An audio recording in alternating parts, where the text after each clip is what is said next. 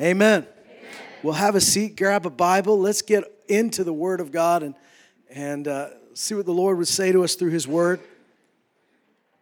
We're wrapping up this week our study in the book of Acts, of the sermons of Acts. And it's been a great journey. I've enjoyed it. And I know that God has spoken to our church through it. You know, I love when God speaks to individuals, but I really do love when God speaks to a church. You know, we all individually hear things, and you should hear from God for your life, for your family, for your future, for your direction. But, you know, we aren't called to be just a body in ourselves. The Bible tells us that we're parts of a body. And just like my legs need the rest of my body, and my arm needs the rest of my body, and my nose needs my eyes, and my ears need my mouth, that we all need each other. We have something different than just, well, I individually heard something for me. When the Lord speaks to a body, the body moves together. You know, Paul said to the Philippian church, I thank God that here's how you make my joy complete. Be of the same mind. Be of the same mind doesn't mean that you think exactly the same all the time. God's put different people that think differently and have a lot of different giftings. That's good. But being of the same mind means the body is being controlled by the same brain, and that's Jesus Christ. He's the head, right? That somehow the body is in agreement together. You know, if my hand is trying to go one way and my leg is trying to go the other, or if every part of my body just wants to show off how great I am, how great these parts are. My hand is waving and my foot is kicking and my head is shaking and I'm doing all these different things for each part to show off their skill. I look crazy and I feel crazy. But when the body moves together, when you see a runner, I mean, don't you love in the Summer Olympics watching those runners run in a way that you never thought was possible, right? And they break records all the time. Somehow the human body has not found its limit yet. It's the human mind that has a limit, and it seems like they keep pushing past those limits, right? We keep breaking records. I mean, maybe they've got better shoes now too, but you know, there's something to it. And when you watch those guys, you notice not one movement is wasted. Not one part is not working. So their hands are working, right? When you think of a runner, you think of his feet, but watch his arms. Watch his eyes, watch his neck. Watch how she breathes a certain way so that she can get to that other line. So when those runners run, every part of their body is doing something to get them there. And in the same way, when God gives a church a vision, and He's given this church vision, when He gives a church a vision, He says, okay, body parts, do your part to carry out that vision. If we're obsessed with just saying, well, I want to flex my muscles, well, then we're going to miss out on this. So one of the things that Paul said was in Philippians was that I'll make my joy complete by being of the same mind, intent on one purpose, having the same goal, of the same, united in spirit, intent on that purpose, intent on that thing that God's called you to. And so it's been a joy for me. I said all of that just to say this simple thing. It's been a joy for me as we've gone through this book of Acts and see the sermons of it, to see that we didn't just learn something like, now I know more about Acts. What I really witnessed in the church was God imparting vision through that, beyond what I had planned, beyond what I thought could happen. I saw people picking things out, picking things up. And I saw a church that was taking the Word of God and putting it into 2022. And that's really exciting to me. And I want to close this out in Acts chapter 28. It's crazy to think we're closing this out. It won't be long till we're closing out the year. Isn't that nuts? Moving into 2023, and I know that God doesn't change His vision when the calendar changes, right? You know that God's not moved by the Julian calendar. So it's not like the vision will automatically change when the clock strikes midnight. We're going to carry on in what God's doing. But, you know, there are seasons, there are rhythms in our year. And I want to draw this as we bring this to a close where Paul has arrived at Rome. This has been his goal. Remember, this is how he survived almost getting beaten to death. This is how he survived a shipwreck. It was the knowledge, I'm going to get to Rome. God didn't give him any promises past that we know of. Jesus said to him, be of good courage, take heart, for as you've witnessed for me here, so will you witness for me in Rome. So that's his promise. Now he's having to walk into the unknown, knowing that I'm going to preach in front of the emperor, and he might say, thank you, what must I do to be saved? Or he might just chop my head off right there, and I don't know which one it is. How do you like those options? In reality, it was a third option. It wasn't either of those. Paul went to testify before Nero, and I know when we hear Nero, we think, well, he's an insane guy. If you know anything about Nero, you go, this man was a madman. But in reality, the first time Paul visited him probably was during his chill years, his mellow period, his acoustic era, you know? He hadn't gone electric and crazy yet. He was still he had his tutor Seneca, which was a famous Stoic philosopher. They had high hopes for him, but his mom was insane. His history was weird, and he had something lurking on the back of his own spirit, his own mind, and he eventually just lost it. But at this point, he was somewhat reasonable, and we know this. Paul testified before Caesar and actually was released for a little bit. So he wasn't in prison for the rest of his life. He actually was released for a time. He did some more ministry. Some say he pressed as far as Spain, made it to Spain, witnessed for God there. There's a lot of theories about how far he went, but he eventually was taken back and once again a prisoner. And eventually, at the end of his life, here's what happened. They took him outside the city. This is when Nero's persecution of the Christians had really taken hold. Took him outside of the city and executed him on the Appian Way. So this is his life at this point. He's not there yet, but he's getting close, and he knows it's close. And he comes into Rome, and he seeks out his Jewish brothers. Because his principle is in every city, I'm going to testify to the Jew first and then the Gentile. His heart was for his own people, right? He was a Jewish man, like all the original apostles were. He was a Jewish man raised in the rabbinical teaching, raised in the Pharisaic tradition.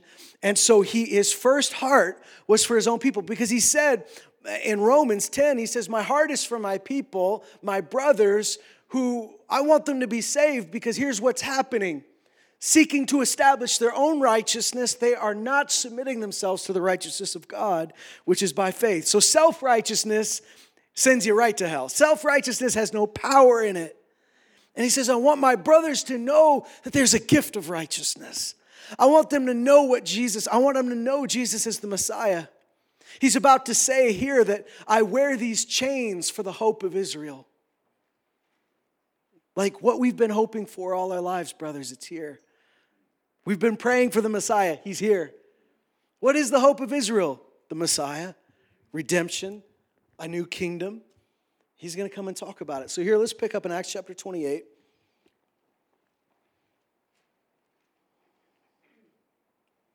Verse 16 says, when we entered Rome, Paul was allowed to stay by himself with the soldier who was guarding him. After 3 days, Paul called together those who were the leading men of the Jews, and when they came together, he began saying to them, brethren, though I had done nothing against our people or the customs of our fathers, yet I was delivered as a prisoner from Jerusalem into the hands of the Romans. And when they had examined me, they were willing to release me because there was no ground for putting me to death. But when the Jews objected, in other words, the Jewish leaders, I was forced to appeal to Caesar. Not that I had any accusation against my nation. For this reason, therefore, I requested to see you and to speak with you, for I am wearing this chain for the sake of the hope of Israel. They said to him, we have neither received letters from Judea concerning you, nor have any of the brethren come here and reported or spoken anything bad about you.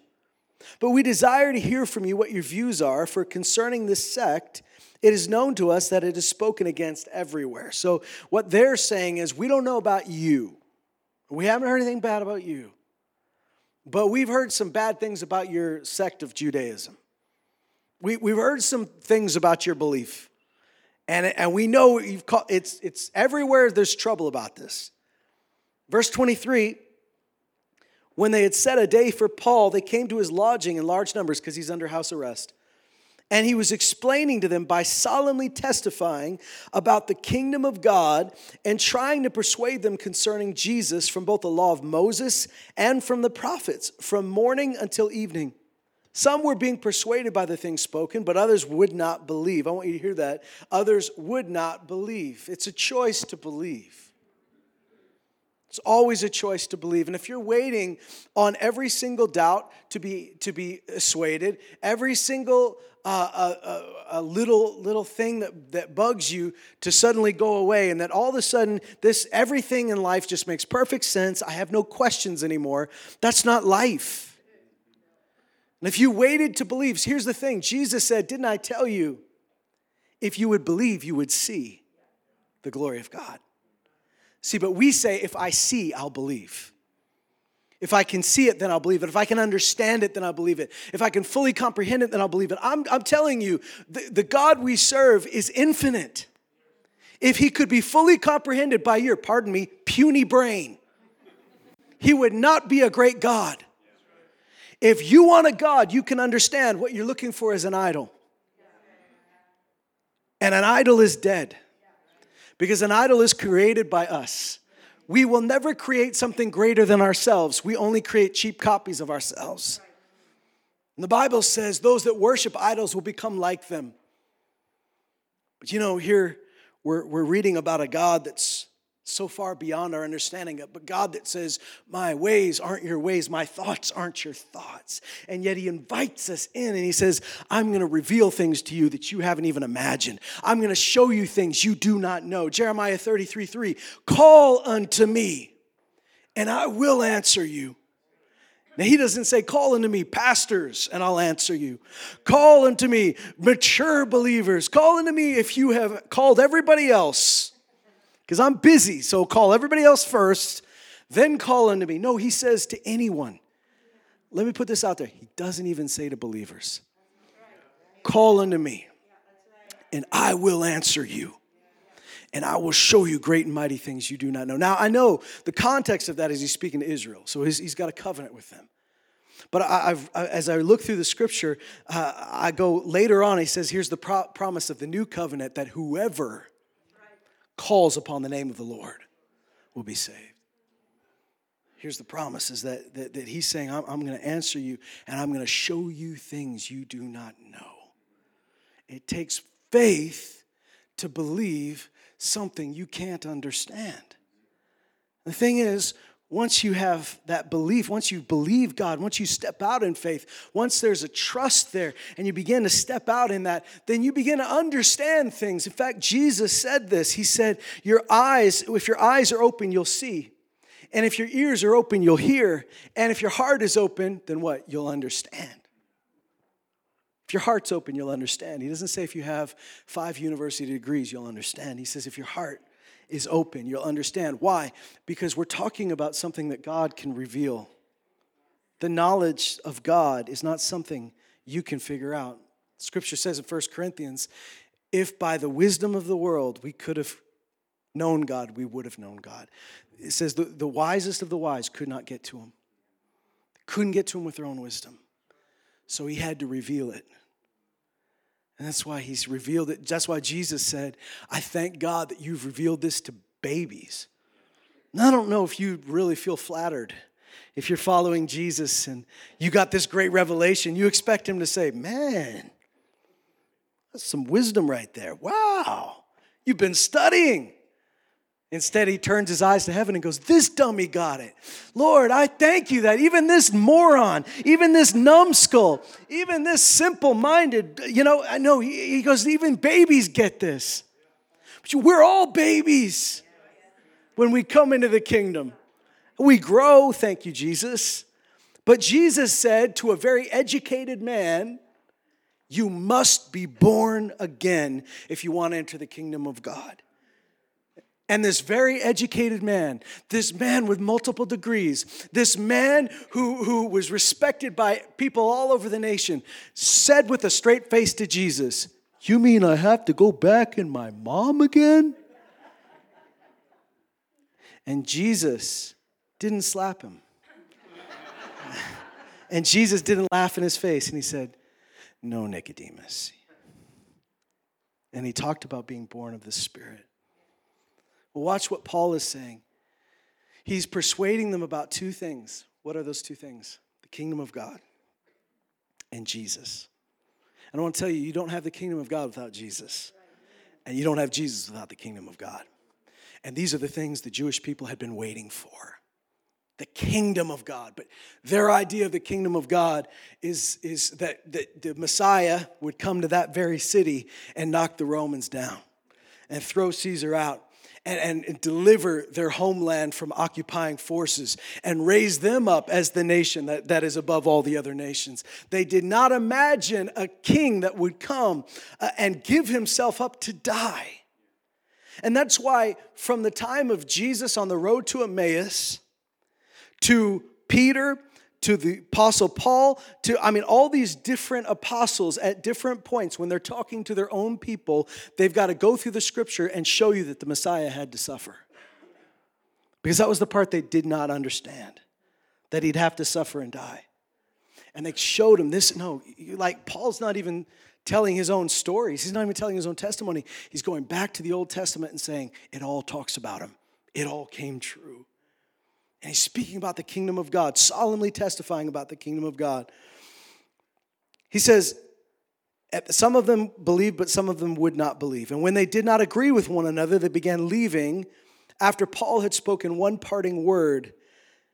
And this word's going to sting. He says, the Holy Spirit rightly spoke through Isaiah, the prophet, to your fathers, saying, go to this people and say, you will keep on hearing, but you will not understand. You will keep on seeing, but you will not perceive. For the heart of this people has become dull. With their ears they scarcely hear. They've closed their eyes. Otherwise they might see with their eyes and hear with their ears and understand with their heart and return. And I would heal them. Therefore let it be known to you that this salvation of God has been sent to the Gentiles. They will also listen. So he's not saying, I'm taking away salvation from the Jews. He doesn't say that. He says they will also listen. He's talking about God's bringing people from all these tribes. But he says, and this is scandalous for some of them, God's going to bring this message to not just you, but to the Gentiles. Because they'll listen. And he says in verse 29, when he had spoken these words, the Jews departed, having a great dispute among themselves. And he stayed 2 full years in his own rented quarters and was welcoming all who came to him, preaching what? The kingdom of God and teaching concerning the Lord Jesus Christ with all openness, unhindered. He's under house arrest. He's got a Roman soldier sitting next to him all the time. But the Bible says he was doing with all openness, unhindered. In fact, he wrote a letter under house arrest at one point, and he goes, I'm in chains, but the gospel is unchained. I love that. So many times we think, well, gospel's oppressed. We can't say what we want to say. You can. You just won't. If you're looking for society to fully back everything you believe, you're going to be waiting till past Jesus' return. Don't wait. You have all openness. Even if you're in a nation that says, if you dare preach the gospel, we throw you in prison. Preach with all openness. You're not hindered. The gospel is unchained, right? So I want you to see something, because this is the key here, is that Paul is saying there's two things he's preaching, and Luke is telling us about this. There are two things that Paul will not stop talking about, and it's the kingdom of God and it's Jesus as the Messiah. And he's going to talk about this for 2 years to anybody that will visit him at his house. This is the message that was received by some and rejected by others. This is the message that some rejected, leading him to say, in your case, the prophecy is fulfilled. And he said the same thing that Jesus said after the parable of the sower. Do you remember? Jesus told a parable about a man who sows, he plants seed. And how some of that seed falls on the road. And when it falls on the road, it won't go into the ground because the road is hard. And so birds come and eat it. And how some of the seed falls on shallow ground where there's rocks just underneath the soil. And for a moment, they receive it with joy. And they love the church service, and they're excited by the message, and they love the miracles. But when things get hard, they have no root. When the sun starts beating down, they dry up and they fall away because they have no root system. Then he talks about a group of people that have received the word, have borne fruit, have become fruitful, even have roots in the ground, but then their life gets really busy.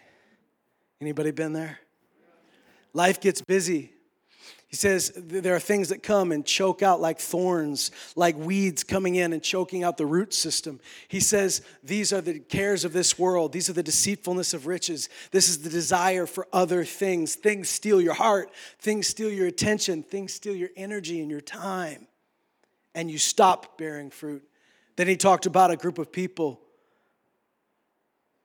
He says that they're good soil, and the seed goes into their heart, and their heart is good. It's sincere and it's open. And when it goes into that heart, he says it bears 30, 60, 100-fold. That's the multiplication that happens. But when Jesus first told this parable, he didn't tell the meaning, did he? Like he just told a bunch of farmers really basic farming tips. Right? Guys, if you throw seed on the parking lot, it's not going to grow anything. Amen. Hallelujah, brother. Keep preaching. These women that said, husband, come. This guy's an amazing teacher. You're going to get so much out of this. You know, like the men that brought their sons and like, man, I hear this guy does miracles. Let's go. And they all come check this out. And they go, I've been hearing about the wisdom he's gonna drop on us. This is going to be amazing. And he just goes, let me tell you some farming principles. Put seed on a highway, won't grow. Seed on a rocky soil, grows for a little bit, doesn't grow very good. Seed on thorny ground, grows for a while, gets choked out. Seed on good ground, good fruit, good harvest.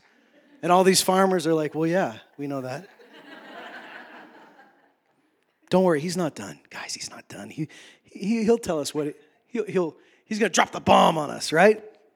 And Jesus goes, thank you guys, God bless you as you go. Shake somebody's hand, you know. Let the ushers, if you need a Connect card, get the Connect card. He just walks away. And then the Bible tells us his disciples follow him quite a ways. It says when they were finally alone, his followers go, what'd that mean? Because we know you weren't, that couldn't have been it. What did that mean? And he says, well, to you it's been granted to know the mysteries of the kingdom. But to the rest of them, I just speak in parables. And then he quotes this Old Testament prophecy, because seeing they will not hear. Or seeing they will not hear. Hearing they will not understand. Seeing they will not perceive. For the heart of this people has grown dull. Their eyes have been closed. With their ears they scarcely hear. And then he says, but your eyes, blessed are your eyes to see what they see, and their ears to hear what they hear. And then he explained the parable to them. And he told them what each thing meant. You know, we wonder, was it just 12 people that got the explanation? Well, the Bible tells us that there was actually a large group of followers, a multitude of people following Jesus. I believe it was a lot more than 12, but there was a group of people that followed him and said, what in the world does that mean?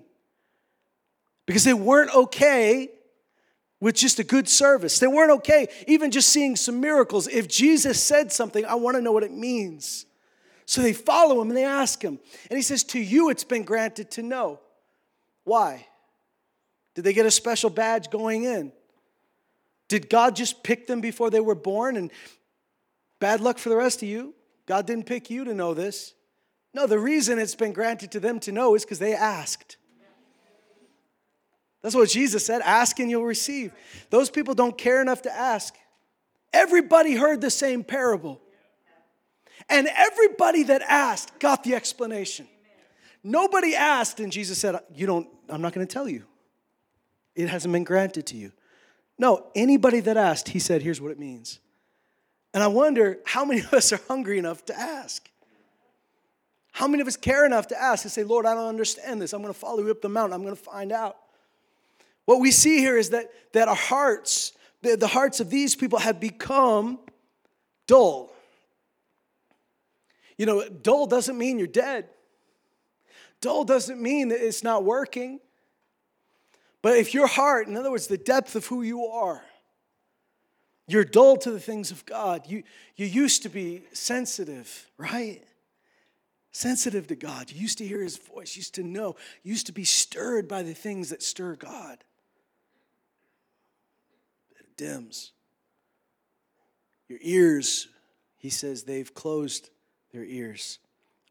It doesn't say that God closed them. It says they've closed their ears. They've started to close their eyes so they don't see. And Jesus said the same thing that Paul said here.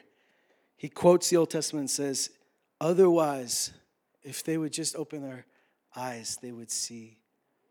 If they would open their ears, they'd hear. And if they'd open their heart, they'd understand. And when you see and you hear and you understand, you do something. Do you want to know, friends, how you know if you're seeing? How do you know if you're hearing God? How do you know if your heart is open? How do you know if your eyes, ears, and heart are open? Like, is it that you go home understanding every sermon? No. Sometimes you got to ask, right? How do you know your ears are open? How do you know your eyes are open? How do you know your heart is open? Because it will turn you. It will turn your life. You will turn, and then something happens when you turn to the Lord. He heals you. He heals your broken soul. He heals your broken body. He heals your broken relationship. He heals your life. He heals the things that we've damaged because of our own sin. He heals because he's the healer. He saves because he's the Savior. But I want to tell you, a lot of us just want God to put us in an involuntary coma. Just put us in a coma. Just do your surgery while we're under. And God is saying, no, you need to turn. Listen and turn. You know, one of the things that's happening to this group of people hearing Paul is some of them believe, but some of them will not. Because even though they've talked about the hope of Israel, they have no hope left. And really, they don't even need that hope because they've got good positions. They're not hungry for the kingdom of God. Jesus said in Matthew chapter 5, blessed are those that hunger and thirst for righteousness, for they will be filled. What does it mean to hunger and thirst for righteousness?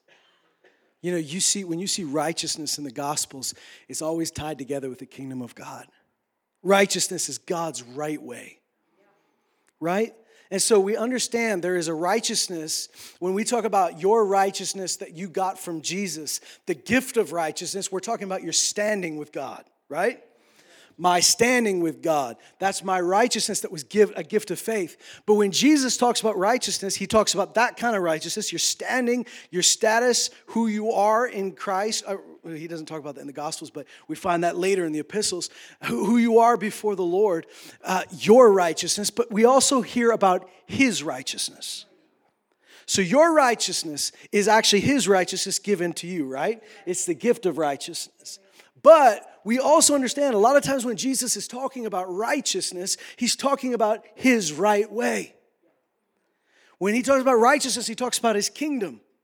It's not right that my son, he's talking about this young man that's possessed by an evil spirit. This isn't right. And so when the kingdom of God comes, what did he tell the disciples to do? He said, go to every village, preach the kingdom. Heal the sick, raise the dead, cleanse the lepers, cast out demons. Freely you've received, now freely give. Here's the deal. When the kingdom of God comes to your village, and he says, tell them the kingdom of God has come near to you. When the kingdom of God comes to your village, things that aren't right are made right. Talks about righteousness when he talks about the evil that's been done. And the evil that is perpetuating. He says here, you've got to come under my righteousness. In my kingdom, we don't do things this way. Now, you could be very religious and say, I want that. Lord, I want your way. Lord, all I want is you. We have so many songs that say these things. But I'll tell you how you know if you really want it. Do you want your life to change?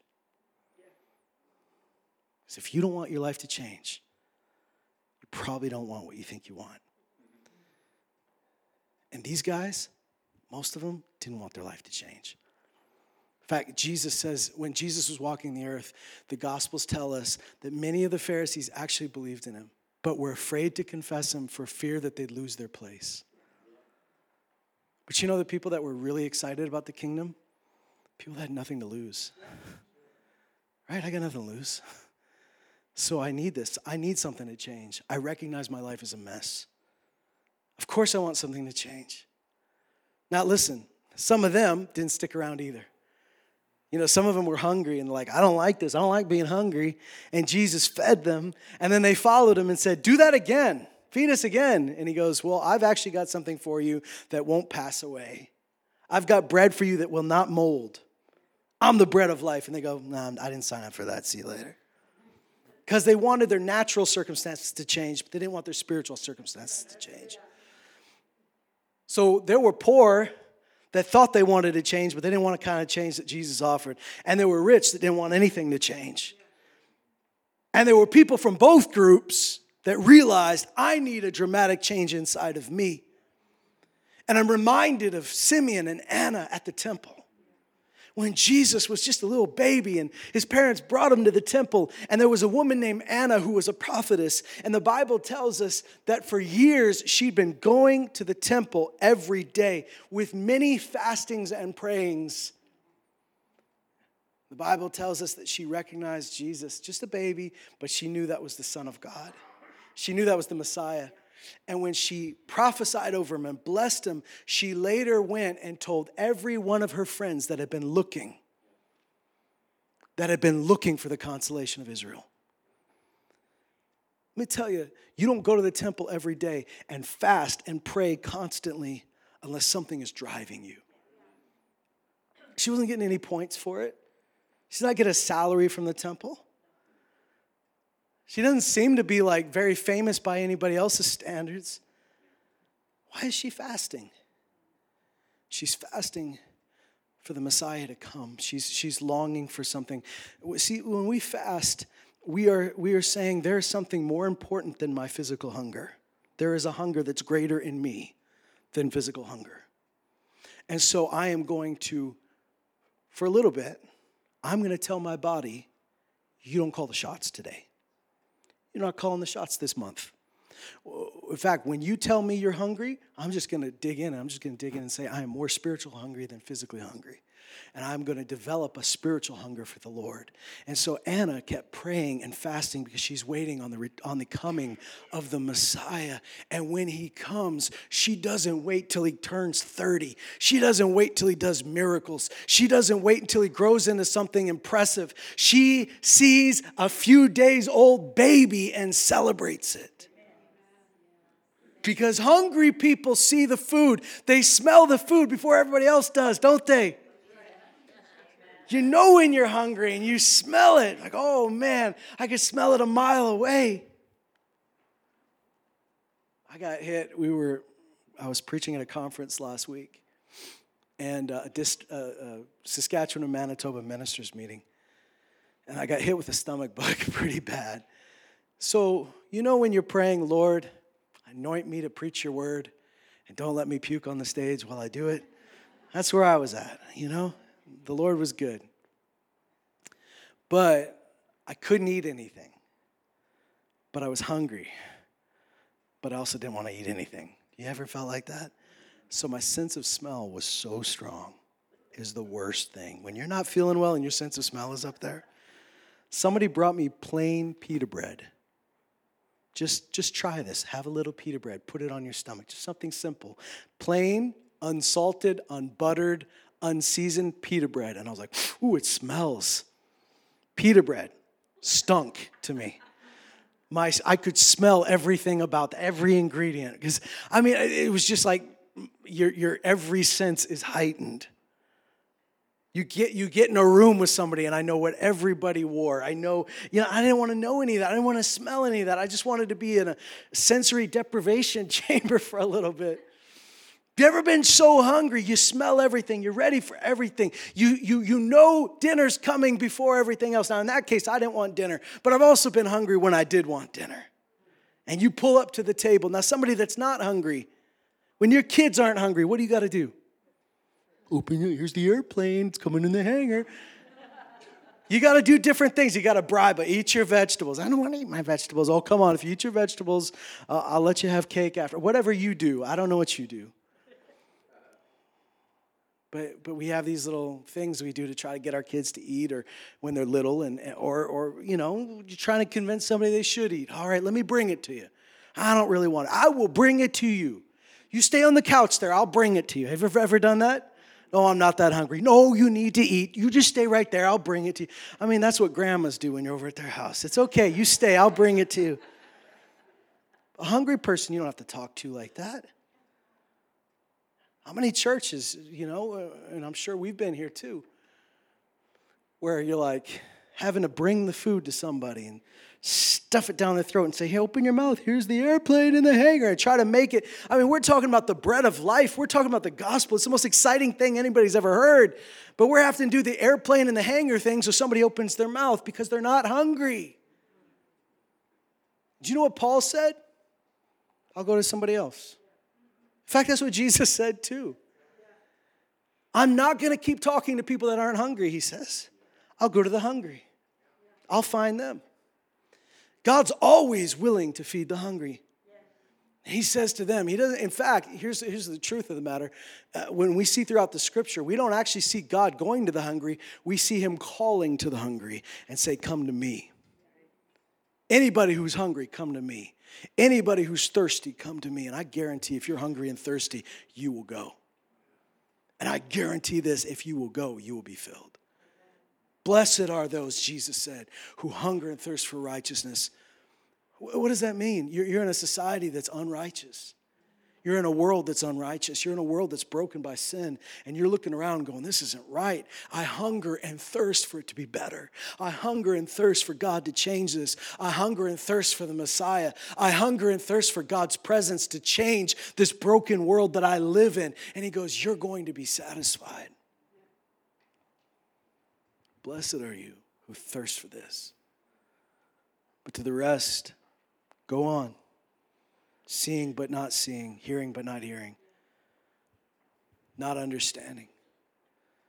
That's a challenging thought because I'd always like to believe that sometimes we like to be really fatalistic and just believe that God picked favorites when we were babies and put a sticker on your forehead and said, no matter what you do, I will always cram food down your throat.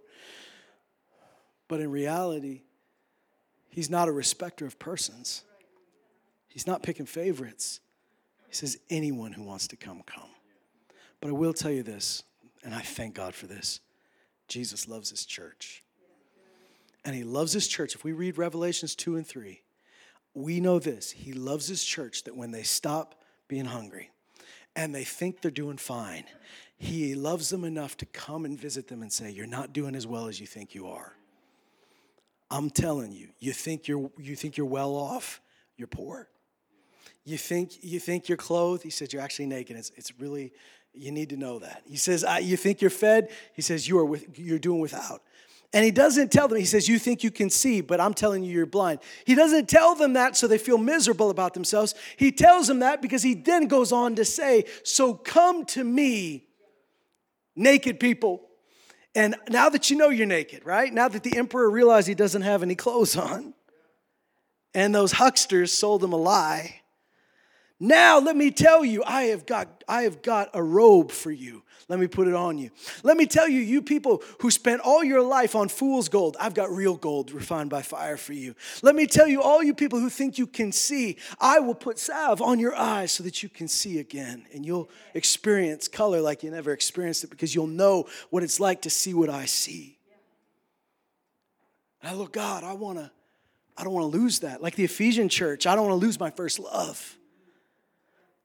I don't want to lose my hunger. I don't want to get my position so set that I go, finally life is working for me. I don't want anything to change. No, I need something to change. Always. Now, thank God I'm in the kingdom. Thank God I'm a child of God. That's not going to change, but I want to move forward. I want to see my world around me changing. I want to see my family change. I want to see my friends change. I'm not content to stay here. And these are the kind of people that Jesus is looking for.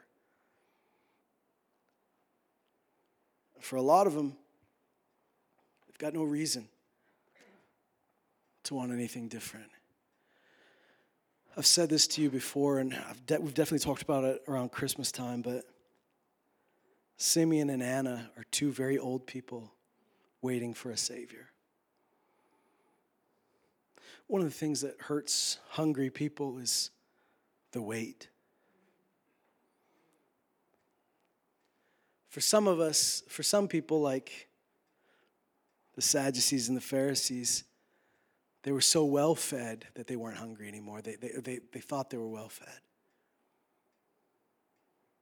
But for people like Simeon and Anna, one of the temptations is, I've hungered and thirsted. Why hasn't it happened like I thought it should?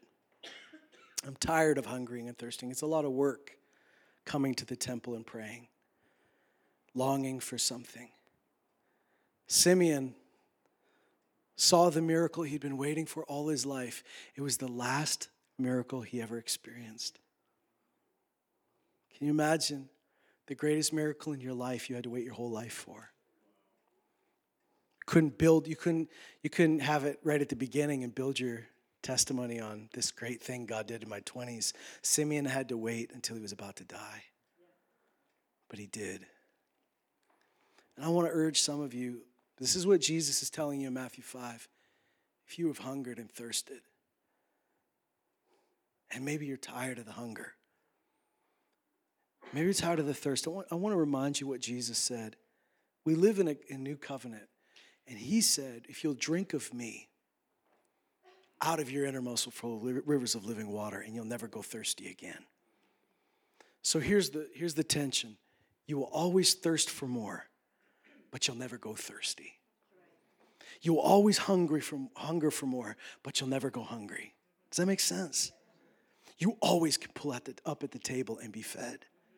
You always can have that Spirit of God flow out of your innermost and water the dry soil of your life. And so I want to tell you that while you are waiting for more, don't wait for what God has in front of you right now. Pull up to the table right now. Feast, even in the presence of my enemies. You say, when it settles down, I'll eat. That's not what Psalm 23 says. He sets a table for me in the presence of my enemies. I'm not waiting until the battle's over. I'm eating right now because I need what's on his table. I need the kingdom of God. We need the kingdom of God. Let's never be so happy with Canada that we don't desire something greater. Let's never be so happy with our little corner of wherever your little plot of land you live in and your wife and kids and your job and say, I'll take my ease. Don't settle to that place. God has more. Desire it. I've told you this so many times. I went through a season of my life where I didn't have that desire, but man, I wanted it. Because I saw people that had a desire for the Lord, and I wanted to be like them. And so I said, I don't have a hunger, Lord, but I have a hunger to be hungry. Give me a hunger. I think those are some of the things you can do. Number one, look to his word.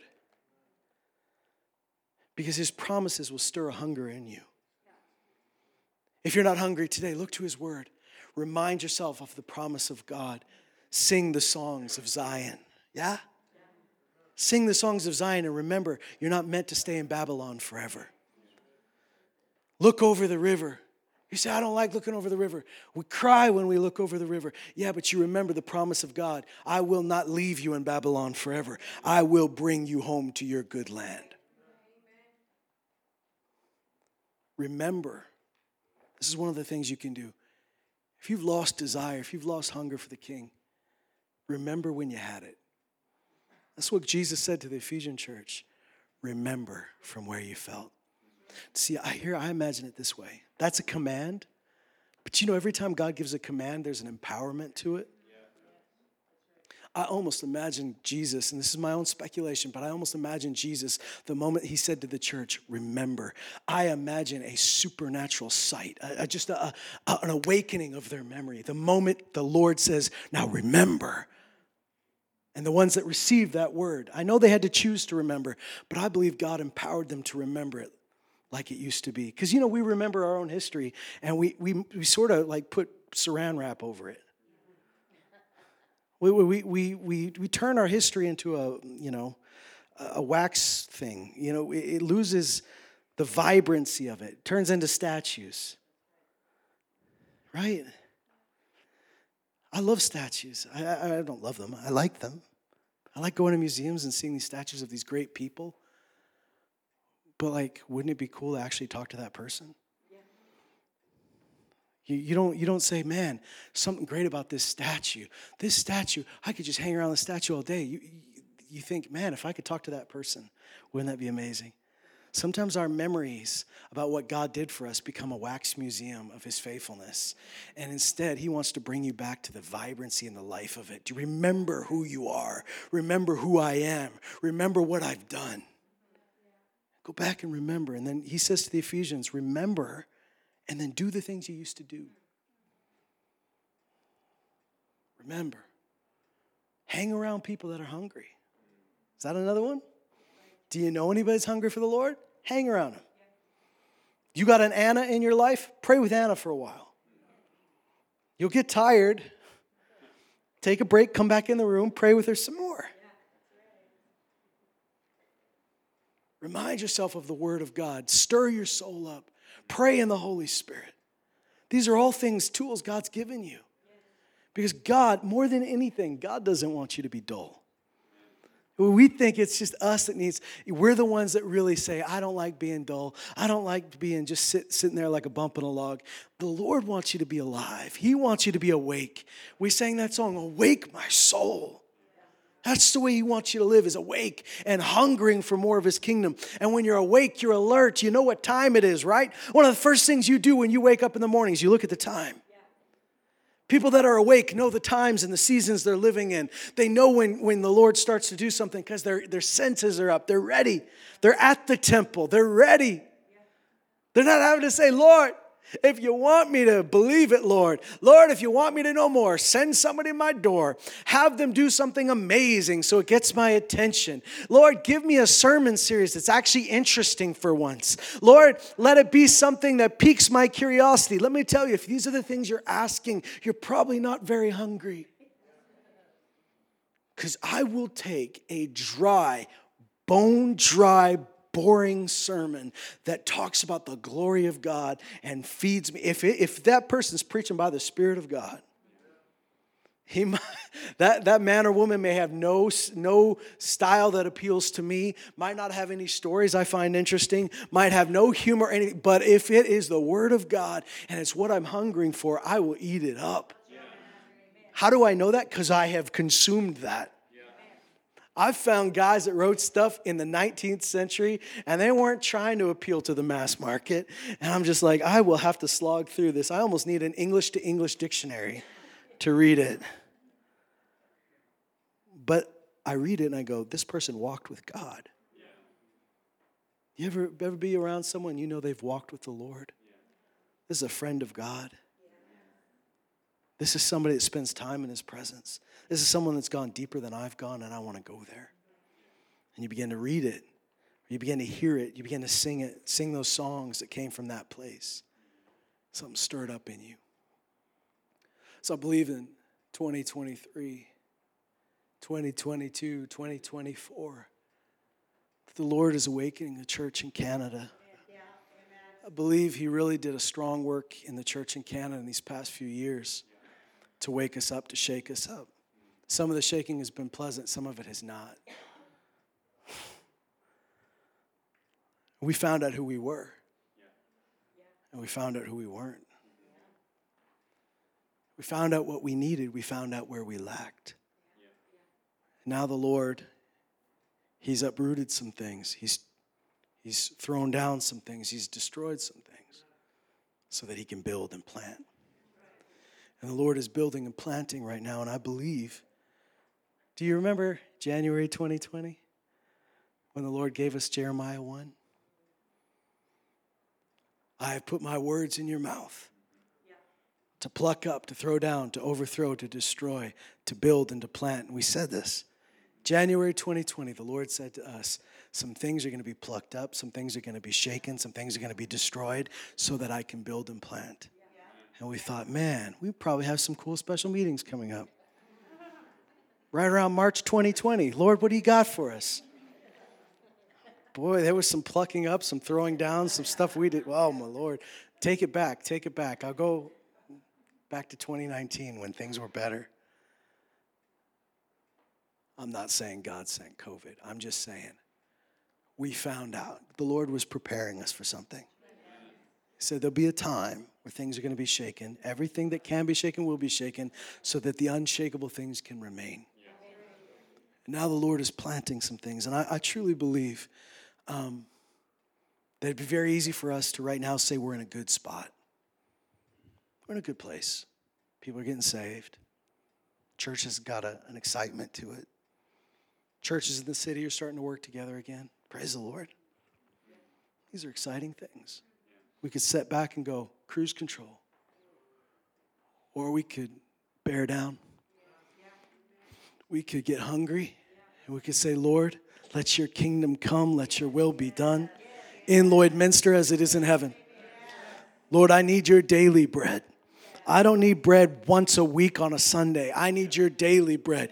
Give it to me, Lord. I need you, Lord. I need your presence more. If we're not in that place every day where we say, Lord, I need your presence, I can't survive without it, then we are not in the depths that God called us to. There is a place where you say, if I don't have him, I can't survive. That's the place where he's called you to thrive in. This is the place he's calling you to live on the edge of your own, in fact, past the edge of your own ability, into a place where you say, I am walking on water, and if I'm not looking at Jesus, I'll drown. That's the place of faith. When you're stepping out and you're going, Lord, use this church, use this body. And Lord, I want to see your kingdom more than I ever do. I'm hungering for your righteousness. Now let me tell you, hungering for righteousness will make you discontent with the present world. And if you're discontent without the presence of God, you'll become bitter. Anna wasn't bitter. Simeon wasn't bitter. You need to take that to the Lord, and you need to refresh in his presence, because as you look at him, you're delighting in him. That's what the psalmist said. The psalmist said, I was angry. I was upset that these wicked people were prospering. He said, if I had opened my mouth, I would have betrayed a whole generation. He said, I was so bad, if I had spoken, I would have done something bad. But he said, then I came into your sanctuary, and I perceived their end. I saw what you saw. You'll be so discontent with what society has told you is the goal of life. You'll be discontent with the way things are. You will long for something more. You'll long for the return of Christ. You'll long for his kingdom both to come and the kingdom right now. You'll long for these things. And yet you won't be useless. Because as you refresh in his presence, you're going to bring that kingdom to people around you. You're going to bring that Savior to people around you. You realize that we are hastening the return of Christ.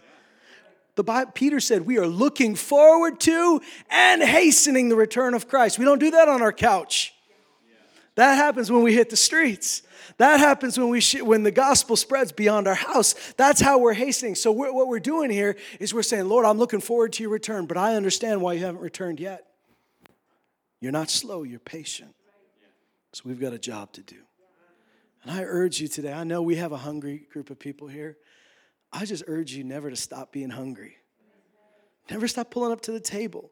Never stop stirring up that well within you and say, Lord, water the ground of my heart. Water the soil of my heart. Never stop putting your roots deeper tomorrow than they were yesterday, so that you tap into the well of God, the river of life. There is a river that flows from the throne of God, and it makes glad the city of our God. We're the city of God. Do you know that? And his river, his presence makes us glad. It refreshes our dry bones. It brings water to our topsoil, and it sinks down into our root system. And I want you to know that it is here today. Can we stand together and just thank God for his life, for his promise? Hunger and thirst for righteousness and be filled. Hunger and thirst for the kingdom. Hunger and thirst for the kingdom of God. Thank you, Jesus. Lord, we thank you that you're not passing us by, but you are calling us. You're inviting us to something deeper. You're inviting us to something greater. You're inviting us. And Lord, we say, Lord, we're coming. We are coming. You said, hey, everybody that thirsts, come to the well. You said, everybody that's hungry, come to me and buy food without cost. You said, why do you waste your wages on what does not satisfy? Why do you waste your time and your energy on what is not bread? But come to me. Thank you, Jesus. Thank you, Jesus.